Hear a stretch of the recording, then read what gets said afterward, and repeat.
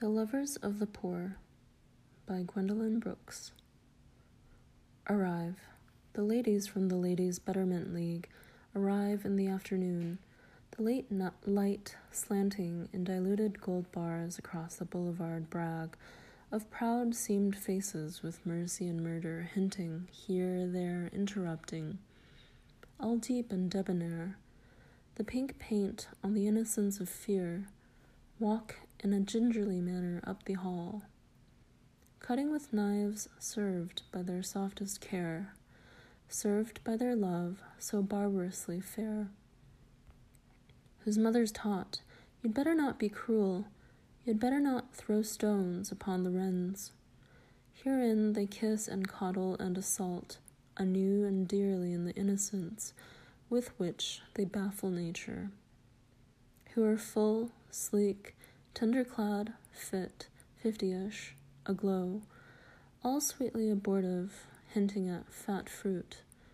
Judge it high time that 50-ish fingers felt beneath the lovelier plains of enterprise, to resurrect, to moisten with milky chill, to be a random hitching post or plush, to be for wet eyes, random and handy hem. Their guild is giving money to the poor, the worthy poor, the very, very worthy and beautiful poor. Perhaps just not too swarthy. Perhaps just not too dirty nor too dim nor passionate. In truth, what they could wish is something less than derelict or dull. Not staunch enough to stab, though, gaze for gaze. God shield them sharply from the beggar bold. The noxious needy ones, whose battles bald, none the less for being voiceless, hits one down. But it's all so bad, and entirely too much for them. The stench, the urine, cabbages, and dead beans, dead porridges of assorted dusty grains, the old smoke, heavy diapers, and, they're told, something called chitterlings, the darkness, drawn darkness or dirty light, the soil that stirs, the soil that looks the soil of centuries, and for that matter the general oldness, old wood, old marble, old tile, old. Not home-kind oldness, not Lake Forest Glencoe. Nothing is sturdy, nothing is majestic. There's no quiet drama, no rubbed glaze, no unkillable infirmity of such. A tasteful turn as lately they have left. Glencoe, Lake Forest, and to which their cars must presently restore them. When they're done with dullards and distortions of the sophistic, patience of the poor and put upon, they've never seen such a make-do-ness as newspaper rugs before. In this flat, their hostess is gathering up the oozed, the rich rugs of the morning, tattered, the bespattered, ready to spread clean rugs for afternoon. Here is a scene for you. The ladies look, in horror, behind a substantial citizenness whose trains clank out across her swollen heart, who, arms akimbo, almost fills a door. All tumbling children, quilts dragged to the floor, and tortured thereover, potato peelings, soft-eyed kitten, hunched up, haggard to be hurt. Their league is allotting largesse to the lost. But to put their clean, their pretty money, to put their money collected from delicate rose fingers, tipped with their 100 flawless rose nails, seams, they own spode, low-stuffed candelabra, mantles, and hostess gowns, and sunburst clocks, turtle soup, Chippendale, red satin hangings, Aubusons, and Hattie Carnegie. They winter in Palm Beach, cross the water in June, attend, when suitable, the nice art institute. Buy the right books in the best bindings, saunter on Michigan, Easter mornings, in sun or wind. O squalor, this sick 4-story hulk, this fibre with fissures everywhere, why, what are bringings of loathed love largesse? What shall peril hungers, so old, what shall flatter the desolate? Tin can, blocked fire escape, and chitterling, and swaggering seeking youth in the puzzled wreckage of the middle passage, and urine and stale shames, and again the porridge of the underslung, and children. Heavens, that was a rat surely off there in the shadows, long and long-tailed, gray. The ladies from the Ladies' Betterment League agree it will be better to achieve the outer air that writes and studies, to he a house that does not holler to ring bells else time, better presently to cater to no more possibilities, to get away. Perhaps the money can be posted.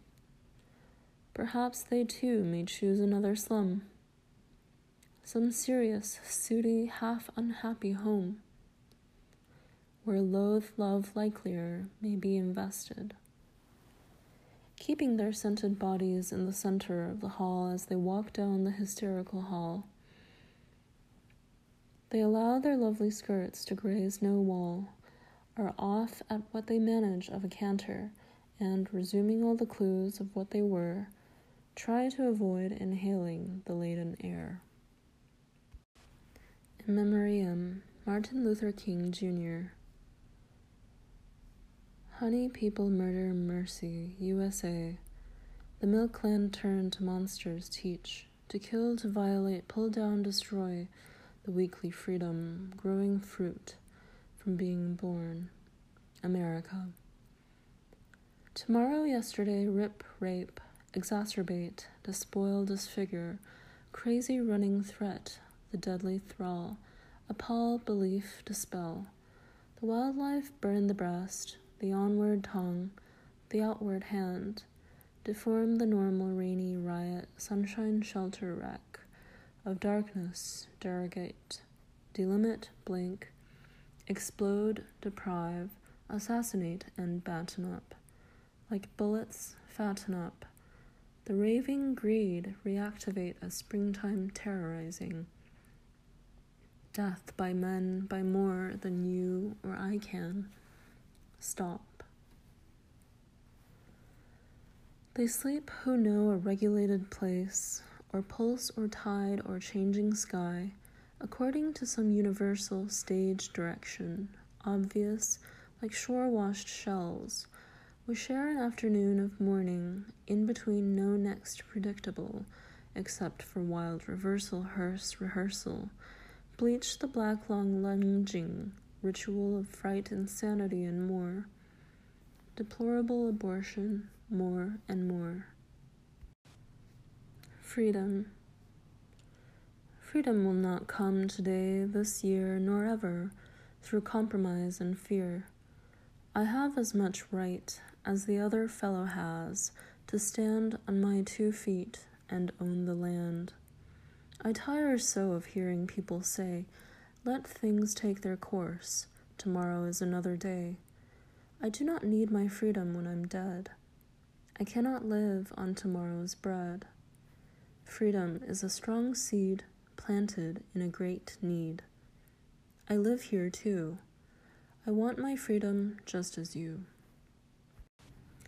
To the man who shouted, I like pork fried rice at me on the street. You want to eat me out, right? What does it taste like? You want to eat me right out of these jeans and into something a little cheaper, more digestible, more bite-sized. More thank you, come. I am greasy for you. I slick my hair with MSG every morning. I'm bad for you. Got some red light district between your teeth. What does it taste like? A takeout box between my legs. Plastic bag lady, flimsy white fork to snap in half. Dispose of me. Taste like dried squid, lips puffy with salt, lips brimming with foreign, so call me pork. Curly-tailed obscenity, been playing in the mud, dirty meat, worms in your stomach, give you a fever, dead meat, butchered girl chopped up and cradled in styrofoam, you candid cannibal.